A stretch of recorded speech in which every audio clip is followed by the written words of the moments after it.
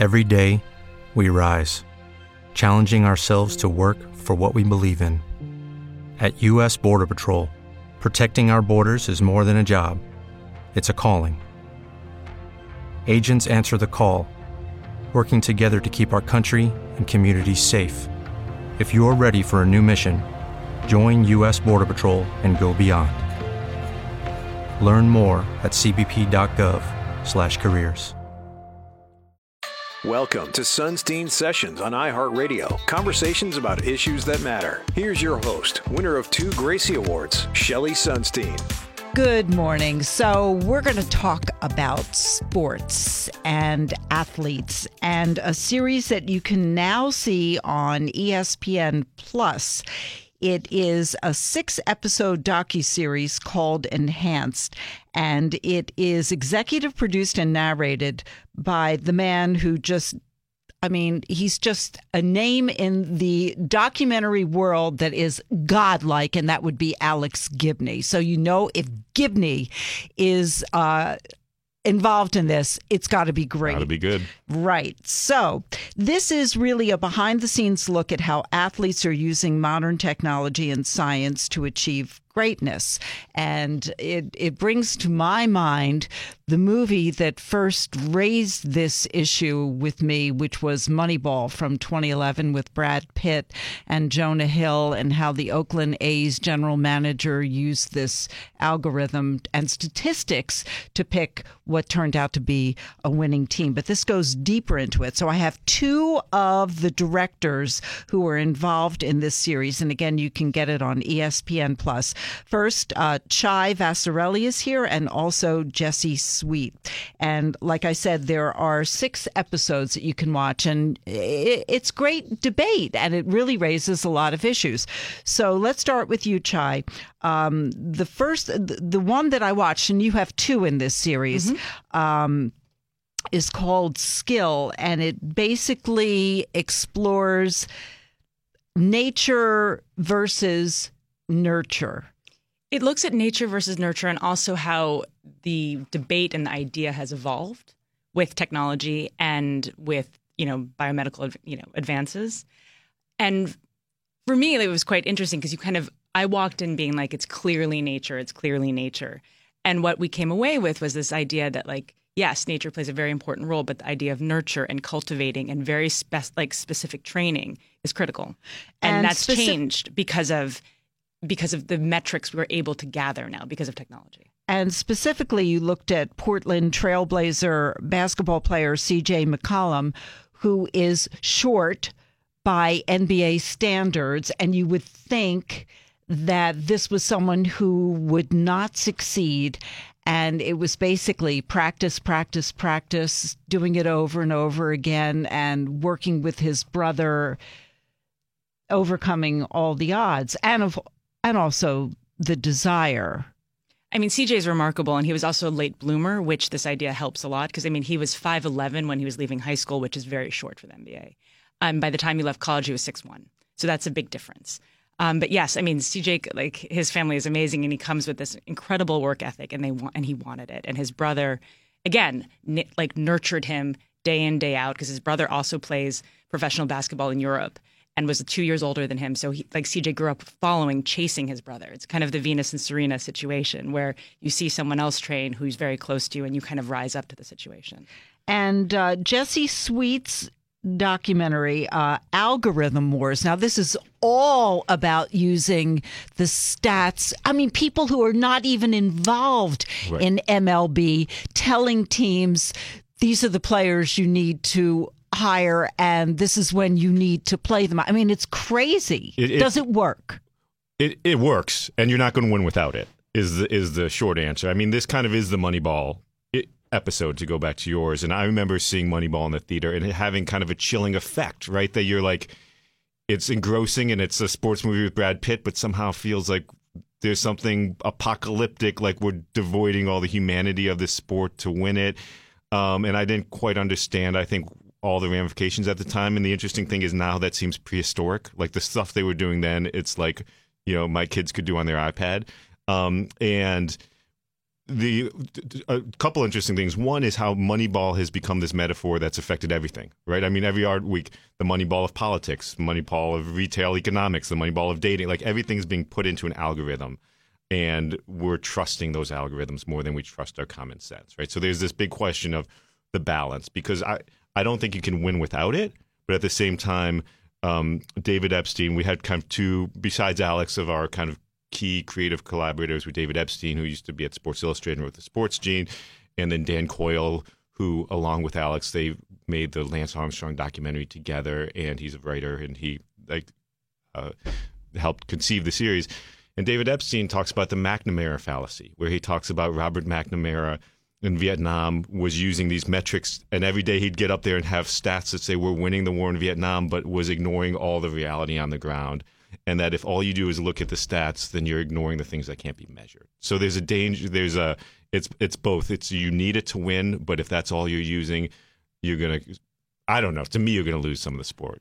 And then there's something else that you explore, which is using technology, which can become very invasive when it comes to an athlete's privacy. I mean, it's one thing to measure the sleep that somebody's getting, but then if you are taking a look at everything that's happening in their daily lives, what you're eating, what you're drinking, when you're having sex, maybe if you're having orgasms, I mean, sure, where do you draw the line? Yeah, no, I mean, everything. It's creepy, and I do think in some ways it could be a scary picture of where a lot of us are heading. Like that, this is starting with sports, but you can imagine ways it'll be other employers and things might want to implant things that are going to offer you benefits originally, but then could encroach on your privacy.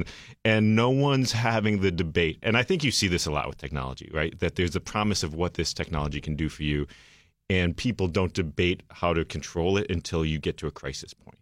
And so they're like, oh, it can, because it does offer athletes the benefit of limiting illness. That if you can, I'm going to put this thing on your elbow and it can tell you how much strain's on your elbow, so you don't have to guess, can I pitch 100 pitches or two? It can tell you, you can pitch 15 pitches today and then you got to stop or you're going to need surgery. That's a powerful tool for athletes. And anything they can do to extend their careers, they're going to want to do it.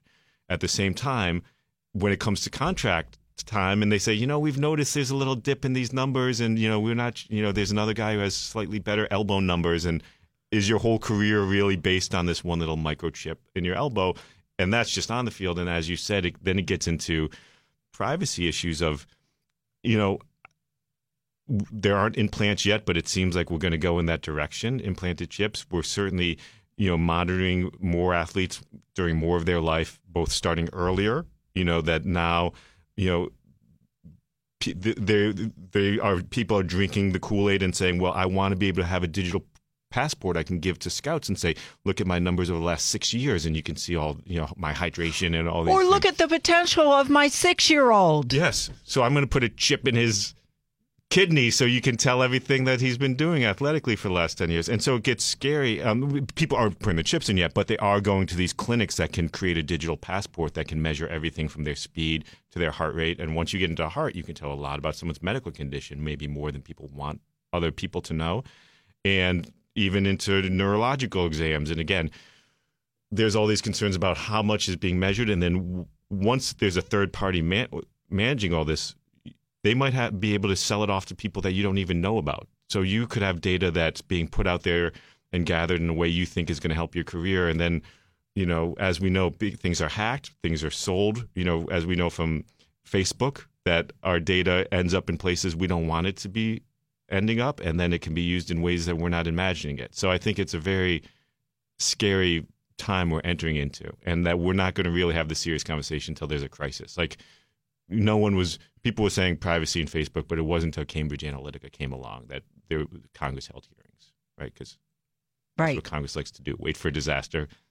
Chai can tell you about this. Spend one day on it. I'm speaking with Chai Vasarhelyi and Jesse Sweet. They are two documentarians involved in the 6-episode docuseries Enhanced, which you can watch on ESPN+. And one of the things that I was thinking of when I was watching your documentary Skill, Chai, was how early we get our kids involved in sports. And of course, as a parent, you're saying, yeah, well, this is what he wants to do. And he only wants to play soccer. And he wants to, ever since he was 4. And then you risk the burnout factor. And then you look at all of these other athletes, pro athletes, who weren't involved or didn't pick a childhood sport to concentrate on, to focus on until much later in their youth career. And I know parents, they're listening to me. Yes, but your kid can burn out. Totally. And I'm a mom of 2. And so clearly doing this nature versus nurture episode was fascinating for me. And I was always looking at it through the lens of being a mom and my own children. And I kind of started my examination with a conversation with Professor Anders, who worked with Malcolm Gladwell in the 10,000 hours theory. And it was really interesting because Anders says that specialization is not helpful until later in life, until they're about, 10, 11, 12. But that's not at all the trend in our society.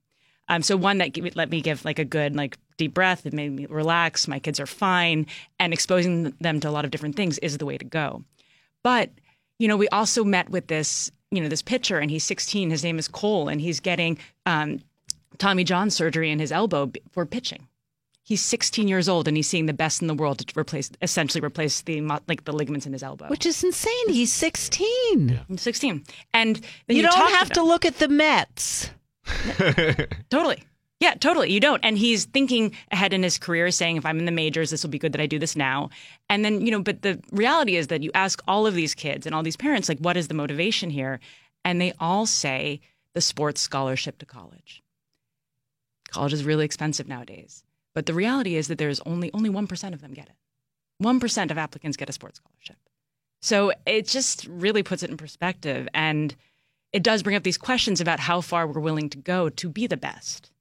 And, what's fair? What takes the magic out of sports? What is, it's a human thing to want to cultivate yourself to be the best, to, be the healthiest, to excel at something. And, I think Jesse's right. We're kind of headed to this area that would create a real crisis. And my other episode is about power, which is basically performance enhancing drugs. And it provides a good historical example of what you're talking about in terms of a crisis that's then looked at that Congress finally will step up. And so it looks at performance-enhancing drugs, and then it examines what happened in Congress around steroids, where essentially steroids were classified as a Category 3 drug, which pushed them underground. They're basically illegal. You cannot do scientific experiments. They were not unable to be used. There's no research anymore. So what's happened is that kids get their steroids from China. They're sent over. They buy them on the internet. Anyone can buy them. And then you basically boil them down in your basement and then bake them and then inject yourself. That's how people get steroids, and tons of people still are using steroids. And for Congress, that categorization came about once, the Barry Bonds of this world, the Mark McGuires were hit, and people were outraged that our sports were dirty. And so Congress held hearings, created this category. It was one day. There was no research done. There were doctors in the room who said, it's unclear what the long-term effects of steroids are. We don't recommend you doing this. It still happened. So, I don't know. It's a very deep thing. I think our sports bring up these very emotional things for us. Let me just ask both of you, what were the most shocking things you uncovered working on this? I mean, for me, it was just the invasion of privacy that's going on and how much. I mean, I guess the two things. One is how much data is being collected from these players. And also, I always thought, as maybe I'm some sort of paranoid, anti-corporate, anti-government person that it's keep the chips away from me. How eager they are. It's not like there's a battle. We want you to gather this data, and the players are opposed to it. They view it as this great thing again because right now all they're seeing is the benefits from it, and I think it's going to get to a tipping point where they see it as some. I mean, and there are some things that you are becoming more adversarial about who controls the data. There's this actual kind of crazy situation in the NFL right now because this hasn't been arbitrated yet with the players' unions where the players, the teams can monitor the players during practices and they own that data. So, but the players can get their own data that they want during practice. So they could have two different systems that they're wearing, one for the team and one for themselves. So they could either monetize it and sell it to fantasy leagues, their own data, or because they had to sue, be like, well, if you have a chip on me, I want my own chip on me. And so they won. So now they can wear their own. And then during the games, the NFL has a separate chip that they wear, an RFID, so that they can sell that to the network, so they can say, during kickoff return, he was running 100 miles an hour, or whatever the stats are. So that there's this real data war brewing about who's going to own it. And to me, this kind of puts the lie to it, though, that everyone has all this data on these NFL players. And if you really were concerned with player health, the biggest player health challenge out there is concussions in the NFL. And you could easily calculate, okay, we know how fast each player is moving. We know their mass. We should have a protocol, and we can tell if someone's at risk of a concussion. Okay, ESPN Plus, that's how you can watch the 6-episode docuseries Enhanced. And when we come back, we will be completely switching gears, talking to some FDNY widows who lost their husbands as a result of the September 11th toxins. And that's next, Q1043.